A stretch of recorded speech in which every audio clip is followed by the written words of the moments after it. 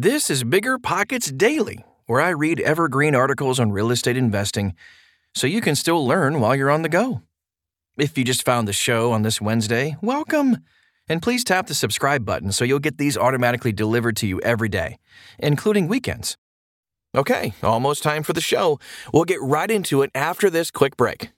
Meet Rent App, the seamless, secure, free way to collect rent. Built by a team of fintech veterans behind Square and Cash App, Rent App uses ACH bank transfers to deposit funds directly into your account. You don't even need to download anything. Rent App setup is straightforward for renters, and there are no apps for landlords to download. Both get peace of mind with a digital transaction history. That means no more lost checks, managing a dozen different payment apps, or even wondering whether payment was sent. Landlords say Rent App is the most convenient way to collect rent, and we think you'll agree. Rent App, the free and easy way to collect rent. Learn more at rent.app/landlord. That's rent.app/landlord. You're trying to close on your next rental, so why is your insurance company dragging its feet? With long lead times and never-ending paper forms, it's no wonder it takes forever to finally get a policy. Modern investors deserve better. They deserve Steadily.com. At Steadily.com, you'll get fast, affordable landlord insurance available online 24/7 in just a few clicks. You can even get next-day coverage, which takes just minutes, by the way, to obtain. And you can do it all from your phone. Steadily was founded by landlords who created insurance products tailored to the unique needs of this industry. It's their sole focus, and that's why landlords nationwide consistently rate them 4.8 out of 5 stars. So whether you've got a single-family, short-term, or multifamily portfolio, Steadily.com can secure the best coverage at the best price to protect your properties. Discover how Steadily can save you both time and money on your rental property insurance. Visit Steadily.com for a commitment-free quote tailored to your needs today. Seeking the truth never gets old. Introducing June's Journey, the free-to-play mobile game that will immerse you in a thrilling murder mystery. Join June Parker as she uncovers hidden objects and clues to solve her sister's death in a beautifully illustrated world set in the Roaring '20s. With new chapters added every week, the excitement never ends. Download June's Journey now on your Android or iOS device, or play on PC through Facebook Games.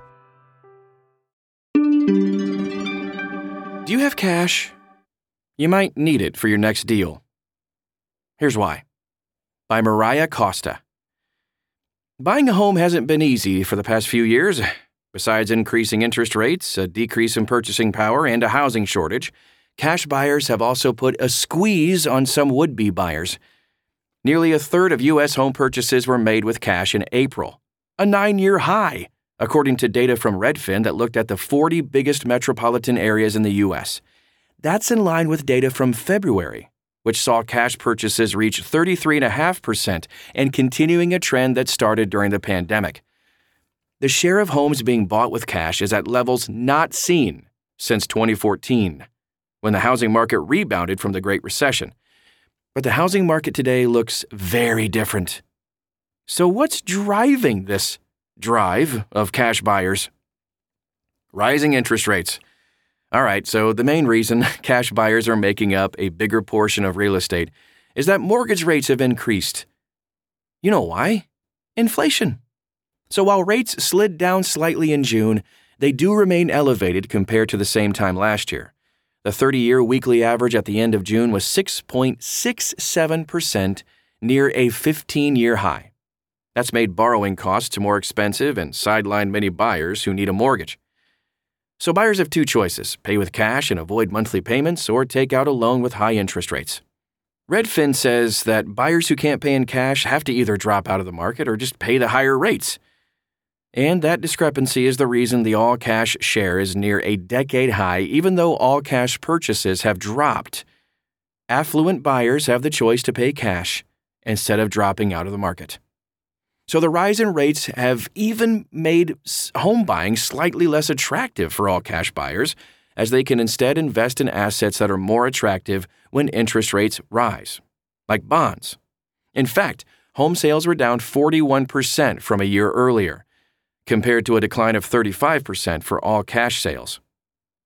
Lack of inventory. Yep, another reason that cash buyers are king in the housing market these days is because of competition. While it's not as big of a trend in some metro areas, the lack of available housing means all cash buyers are pricing out home buyers who need a mortgage. And while high rates have pushed out a lot of buyers, it's also caused a lot of would-be sellers to just not sell. In other words, yeah, there's still a supply issue. According to data from the NAR, National Association of Realtors, housing inventory was down 6.1% in May compared to the prior year and remains at roughly half the level it was before the pandemic. Now let's take a look at some ways to come up with cash. So with more demand than houses available and rising interest rates, cash buyers are at an advantage. If you can buy a home outright, you're not only more likely to win a bidding war, but you, of course, save money in the long run. But paying for real estate with hard cash just isn't accessible to everyone, obviously. But thankfully, there are ways to find cash, namely through a self-directed individual retirement account, SDIRA, or through a home equity line of credit, a HELOC. Let's take a look at that self-directed IRA real quick. While it's more common to hold financial assets like stocks and bonds in an individual retirement account, it's actually possible to hold real estate too. However, to do so, you need to have a self-directed IRA. Some people prefer an SDIRA to other types of IRAs because it gives you more freedom to decide what to invest in and helps you save on taxes. With the self-directed IRA, you can't buy property outright, but the IRA itself does as a separate entity. Because of that, you can only purchase property for investment purposes. You and your family can't live there or use it as a vacation home either. You also have to have a large enough account to cover the whole transaction. HELOC. So to purchase property using a HELOC, you need to already own a home. With a HELOC, you can get a revolving line of credit that is secured by your home and can be used for large purchases. While a HELOC is a different type of loan, it's about the same as a mortgage. However, because you'll need to put your home up as collateral, it's important to make sure that the loan or investment is worth the risk. If not, you could end up losing both properties. Conclusion? While not everyone has the means to put cash up for a house, that doesn't mean investing in real estate is completely off the table either. With just a little bit of research, you can find a way to expand your portfolio in a way that makes sense for you and your finances. You made it through another episode of Bigger Pockets Daily. Did you learn something new? If you still have questions about this subject, go ahead and jump onto the forums at biggerpockets.com/forum. It's like being at a 24/7 networking event, without all the business cards and awkward small talk. The weather is really not that interesting. Otherwise, you know the drill. We'll have another episode waiting for you in the morning. Ta-ta!